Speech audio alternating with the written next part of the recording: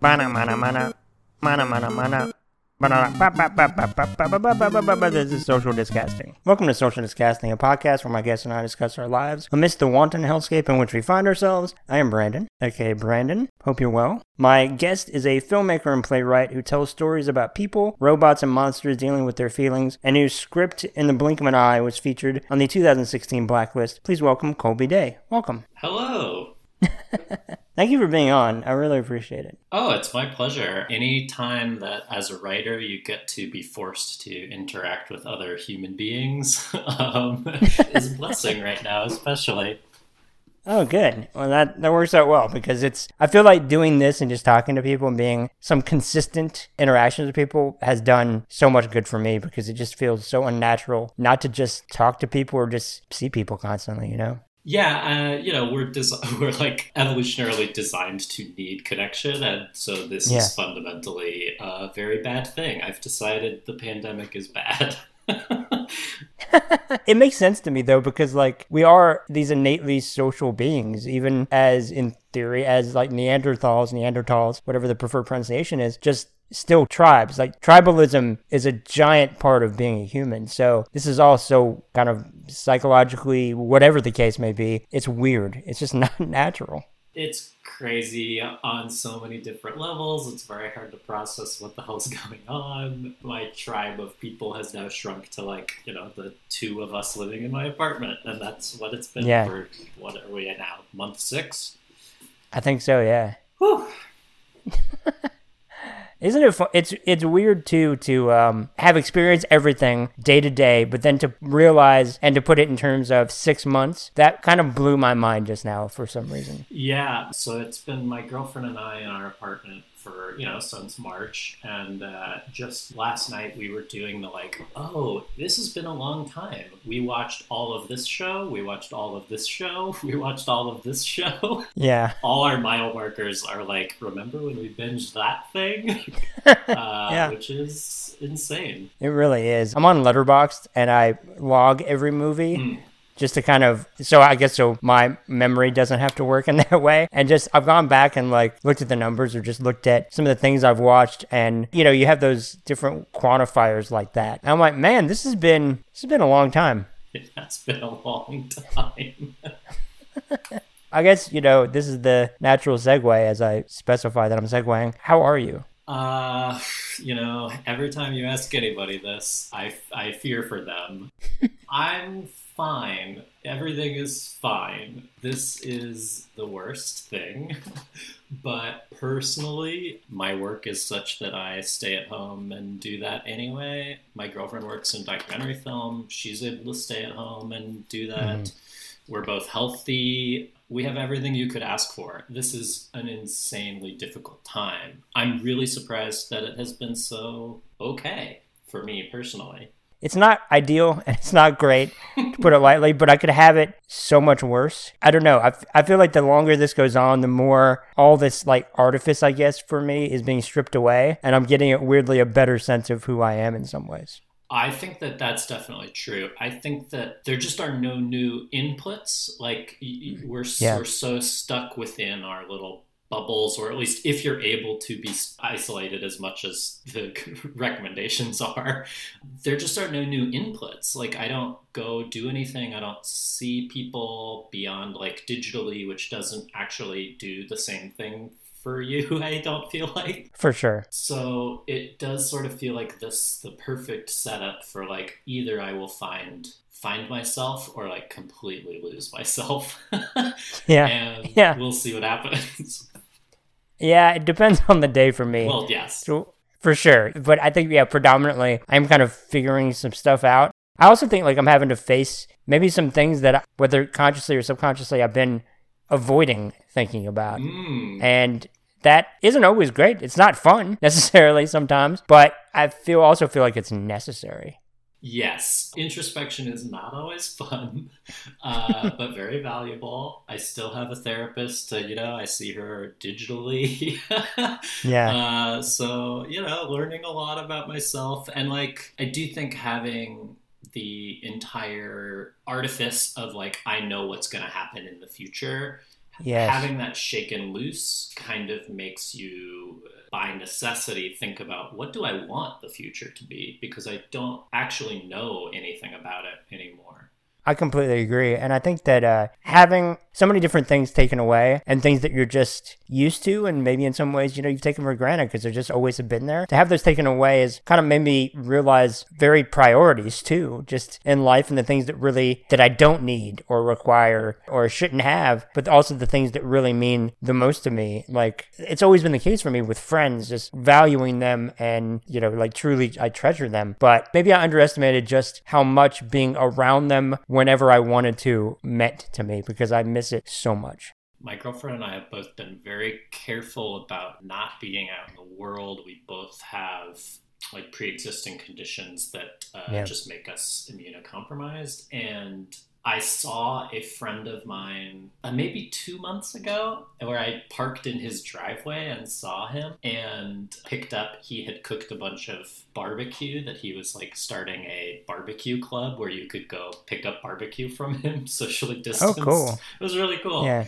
And we saw each other from across the driveway, and to not be able to hug one another was such a weird emotional. I was so surprised that it made me so sad, which shouldn't be surprising, I guess, but the proximity of another human finally in person was something that was so shocking to me. Yeah, it's kind of interesting how almost out of body stuff like that can be. Being surprised by your own choice, by your own emotion, by the way you feel. But I do think that, I think that it's more than just talking to someone, to your point, and being on Zoom or here or in these different kind of digital spaces that can only bridge that gap so much. And I do think we feed off energy and presence, and that is a big thing. And to be without that, I never realized how much I required it. It's like needing sunlight to me.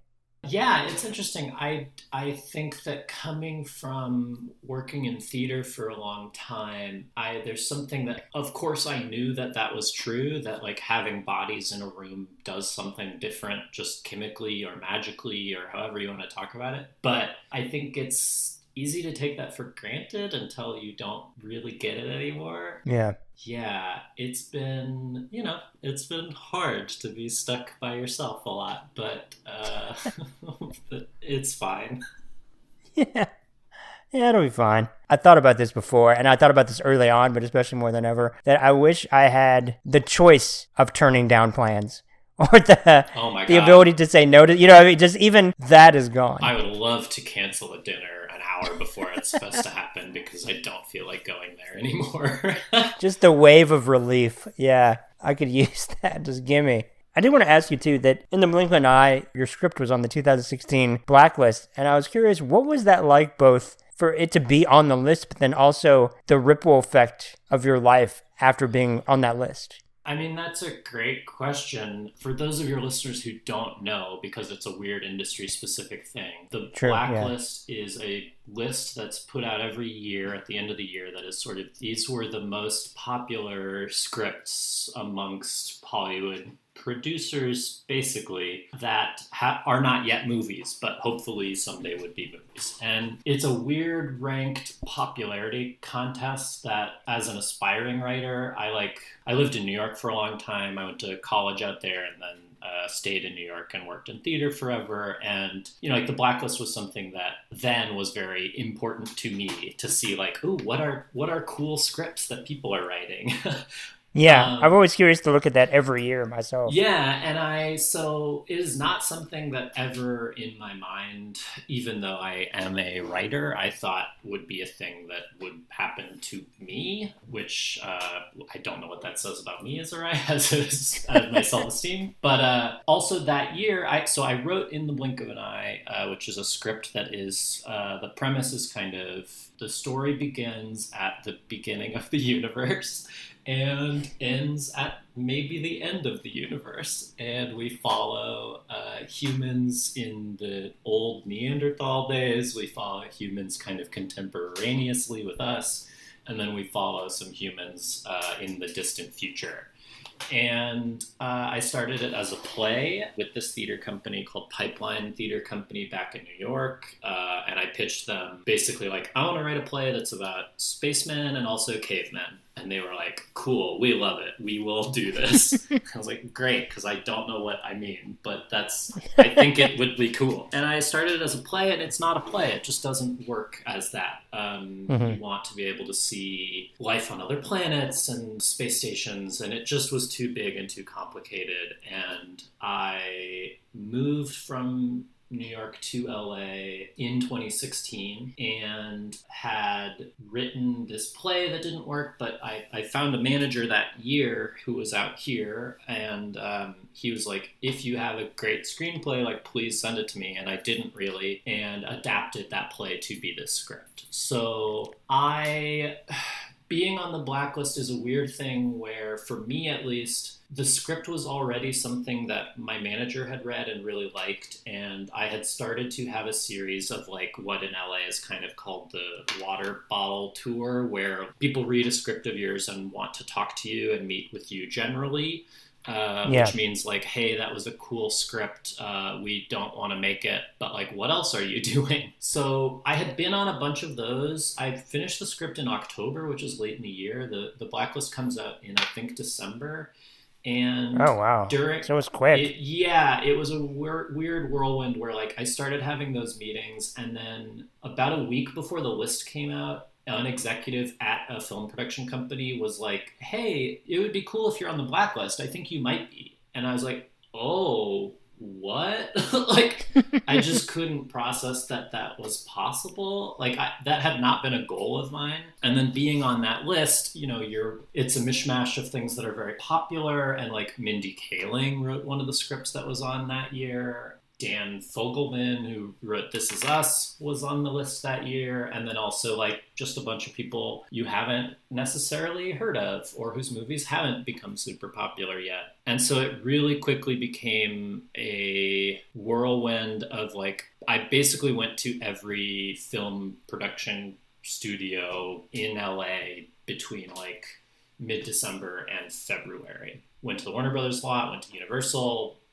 went to Sony. Like, just you go and meet everybody, and it's a weird, being a writer, you are specifically not someone who wants to be auditioning, but you're basically going and auditioning over and over and over. And then I take notes that are like, who was this person? What did we talk about? Because it is impossible to remember meeting 55 people over the course of a month. So it was a weird thing that kind of catapulted me into like, I had been a playwright who had made, I think, $600 working in theater total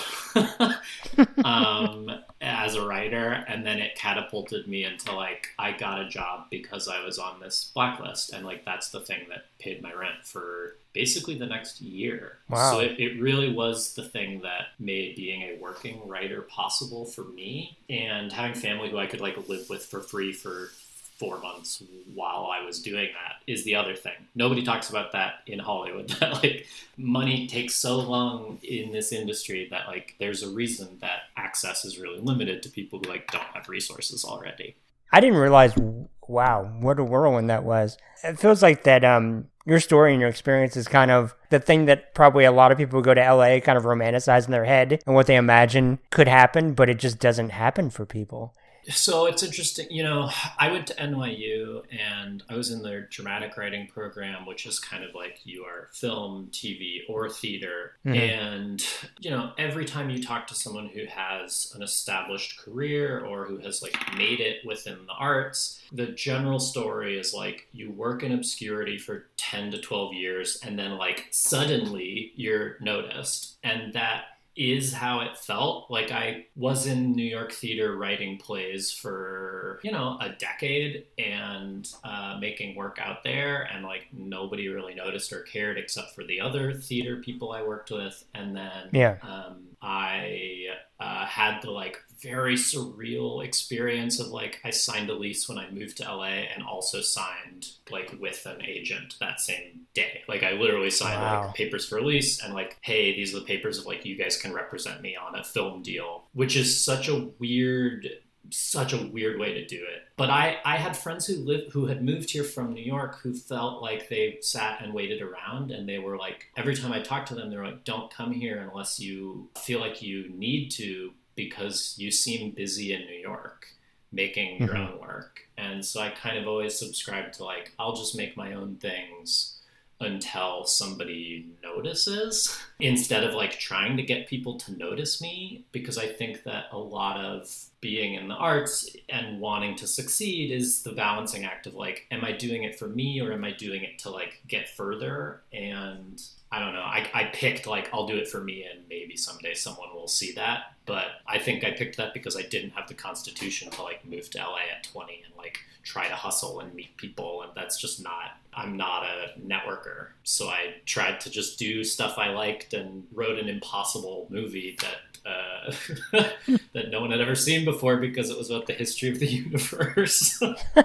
Well, to your point about it not feeling like a play, just the idea in and of itself is just incredibly cinematic. What was that transition like from playwright to screenwriter? So I grew up wanting to work in movies. Like I grew up at the movie theater and went to college in New York. And when I was there, I didn't meet any other film people. I met like exclusively actors. My freshman year roommate was an actor who started the company Pipeline that eventually did my play. And so the people I knew who were eager to work with me were theater people. And they kind of talked me into, if you were to write theater, we would love to do theater that's not a Shakespeare play or a David Mamet play. Like anything new would be so exciting because actors are like super hungry to get to work with writers. They don't get to do that unless they're new plays. So I got talked into that, but knew that film was where I wanted to be. And I think that the advantage of working in the theater was that playwrights have like a magical power that screenwriters don't have, which is in the theater, the playwright decides everything. And in film and TV, the director decides everything. So as the playwright, you get to talk to all the actors and work with them and work with designers, and you're much more involved in the making of the thing, which means you also have to answer questions about, well, why does he say this? Why does she go do that? Why is it why is it important that the tree be on stage? And like all those things teach you to be a better artist in a way that I think doesn't happen if you're just sitting by yourself working on your screenwriting, because you're not engaged with as many other creative voices at the same time. And so to me, coming out of that, I felt like, oh, I know what my voice is. I know how to answer questions about my work, and I know how to think about work in a way that actors will also be thinking about it. And I think that that's just opened my eyes to like, oh, right, I have to be able to justify to the lead why this is the thing they're doing. Not just that's because that's what the story is. That makes so much sense. And it also reminds me, too, that like it's one thing to think something, it's another thing to have to verbalize it. Yes. Once you have to explain, this is actually just a dumb joke that I wrote, it doesn't mean anything, then you question, well, should it be here? I imagine that helps you also get an idea of actors, for example, and how to write for them, right? Because people still have to want to play those roles too. And is that helpful for you? I think it's really helpful to be thinking about I think that the distinction when you talk to like executives or people who work in Hollywood is that theater, the perception of theater is much more that it is like driven by the voice of a writer and that it is designed for character rather than story. Sure. You can like get into whether or not that's entirely true, but I do think it is much more geared towards something that characters who are believable and grounded in like emotional truth. Just because you don't have explosions or car chases or exciting spectacle to distract you from like the fundamental human truths that you're seeing. And you have to get those. So I think that caring about your characters comes differently from in the theater writing than in film and TV writing, or it teaches you to worry about that. It does feel like the writing is the star in that regard. Obviously, the performances are, I would imagine, what most theater goers remember are the dynamic performances, but there's less artifice around it. It's all about the character work, right? That's what they say. I think like part of what was exciting to me as someone who didn't really grow up knowing theater that well was that I learned seeing theater in my early 20s that you do have the capacity to make something that's spectacular, and you do have the capacity to make something that's like not just people in living rooms yelling at each other, which is kind of what I thought plays were. Yeah. And so, I think there is what we're saying about like there's magic in communal space, and the movies to me growing up were that kind of magical communal space. So Which ones? oh man, I mean, I grew up loving such dumb stuff. I grew up with like all the Monty Python's Search for the Holy Grail, Yes. and Life of Brian, and like Airplane is weirdly like a very pivotal film for me. Yeah. Naked Gun. I liked so many dumb comedies, and then was obsessed with like weird worlds. The Tim Burton Batman movies were like hugely impactful for me. I think that's maybe the first movie I saw. Like that movie came out, the first Batman came out. I was born in '88, so it came out a year after I was born. And I think that my parents like took me as a baby because they were like, we are so tired of never being able to do anything. He's not going to know or care that we're at a movie. I was 6 when that movie came out.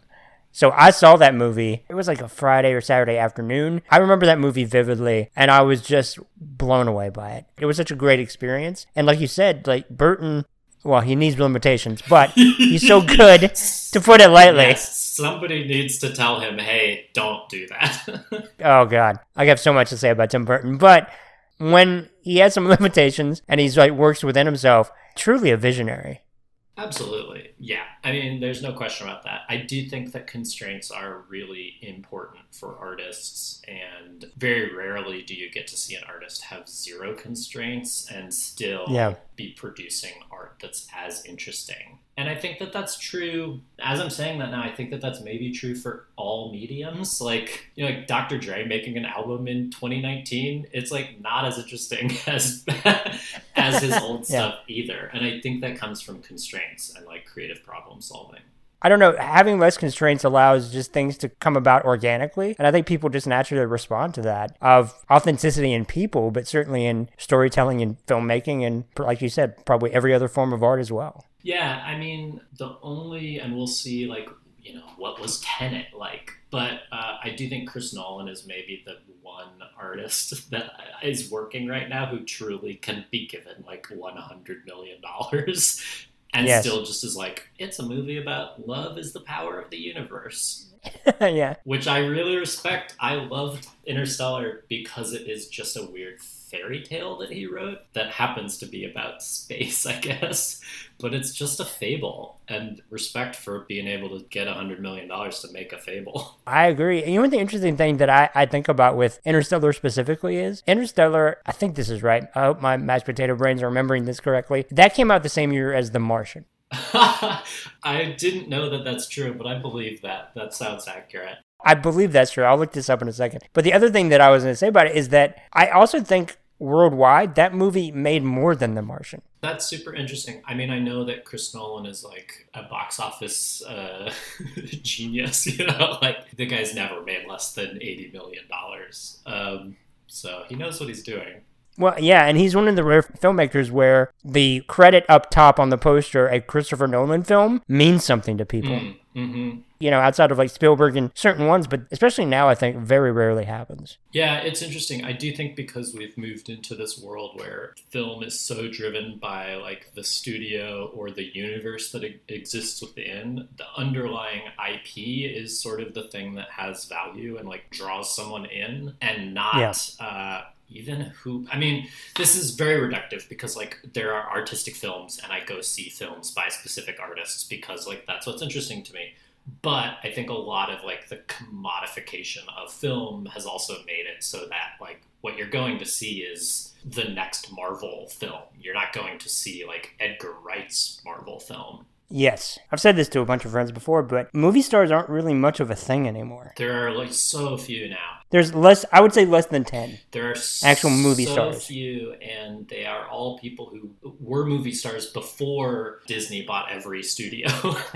Yeah. Yeah, they've kind of weirdly been like grandfathered in. I think about it in terms of people going up to the box office, which in and of itself feels antiquated right now, Yes. but going up to the box office to say, I want a ticket for the so-and-so movie, whoever person's movie. And like I think about like The Rock, Mark Wahlberg, Denzel, Yes. but there are very few like that. I do think, yeah, I think it's under 10. I think that's fair. And it might even be closer to 5 than 10. That sounds accurate. I mean, it's just not it's not the way the machinery is built anymore. It's not just the personality you're going to see, except for, I guess it's just action stars. I'm trying to think who is outside of that still does that, and it's maybe Brad Pitt. Yeah, Brad Pitt. You know, interestingly, I think Bradley Cooper might be one.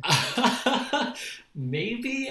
I don't know. His movies make money. I just know that. That's true. But there's not many. Brad Pitt is like truly an all-time movie star. Not a lot of people can lay claim to that. No, but he has this thing going where, you know, he has been that for decades at this point. Oh, DiCaprio, that's one. DiCaprio, he's done all kinds of things. I think he's not an action star, so I think that's probably I think that's the perfect answer, and I think that the thing that I'm so struck by with Leonardo DiCaprio as an actor is that he really is pushing himself, I think, right? Like all his films 100%. are super interesting and super different, and I never would have guessed based on any previous film what the next one would be, in a way that, like, you know what Mark Wahlberg's going to make next year. Yeah, it's the more the fighters of the world that I'm shocked by with him, for sure, because the joke about one for them, one for me, well, he does 30 for them and maybe one for himself or other people. I don't know. But DiCaprio, to me, as an actor, I'm truly like in awe of him, because I always think about it as he was when he was in his early 20s or whatever the age was, the biggest movie of all time. From that, for the rest of his life, he could get any movie made. And so he could have been the most boring, complacent actor who didn't in any way challenge himself for the rest of his life. He has done the opposite. He followed it up with The Beach. Which has a video game scene where he's lost his mind. It's like no knock on McConaughey, but he lost like 10 years because of How to Lose a Guy in 10 Days to rom-coms. Yeah. And that's why the whole thing about like the McConaissance was such a narrative, because it was so wild for him to really challenge himself, at least consistently. Yeah, it's interesting. I mean, when you're talking about actors who are like really admirable or impressive, the people who I really am most excited about are the people who have like chosen some weird stuff. You know, Robert Pattinson and Daniel Radcliffe are also two guys who, like, because they can do whatever they want, they like could have just done nothing and instead have chosen really complicated, weird, abstract films because they can. And that's very admirable to me. And I think what's exciting for people who see like Sandler in Uncut Gems of like, oh, if he wants to challenge himself, he can do things that we didn't expect we'd get to see. And that's really satisfying as an audience to like be surprised by the actors. And that sounds so basic as I'm saying it, but I know what you mean, though, because, like, for me, one of my absolute favorite actors who was at one point anointed, you know, they love to do that, anoint the next big actor. And thankfully, he failed miserably in Prince of Persia, but Gyllenhaal is one of the most interesting actors out there. And Colin Farrell was similar. Tigerland put him on the map, and then they really tried to anoint him, and now he does such interesting work. I think about actors and creatives and things in their trajectories and, you know, what we have now and what we might have later. I think about all this stuff way too much, but I do find it weirdly fascinating. Well, nobody knows what we'll have later. That's true. Is there anything you want to point people toward before we wrap it up?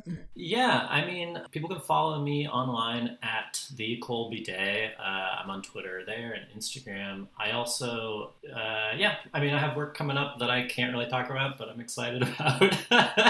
And that's where people should listen for that. But that's all I got. Awesome. Well, thank you again for taking the time. Oh, I really enjoyed this. It was my pleasure. I mean, as I said, I think in our introduction, like, to get to talk to other humans here as the writer is like, oh, thank goodness for some social interaction from home. No, the same thing for me. Like, I feel like a droopy plant that just got sunlight, so this is great. Oh, beautiful. Yes, agreed.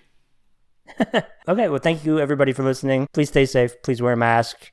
and be kind to yourself. Okay. Thank you. Bye.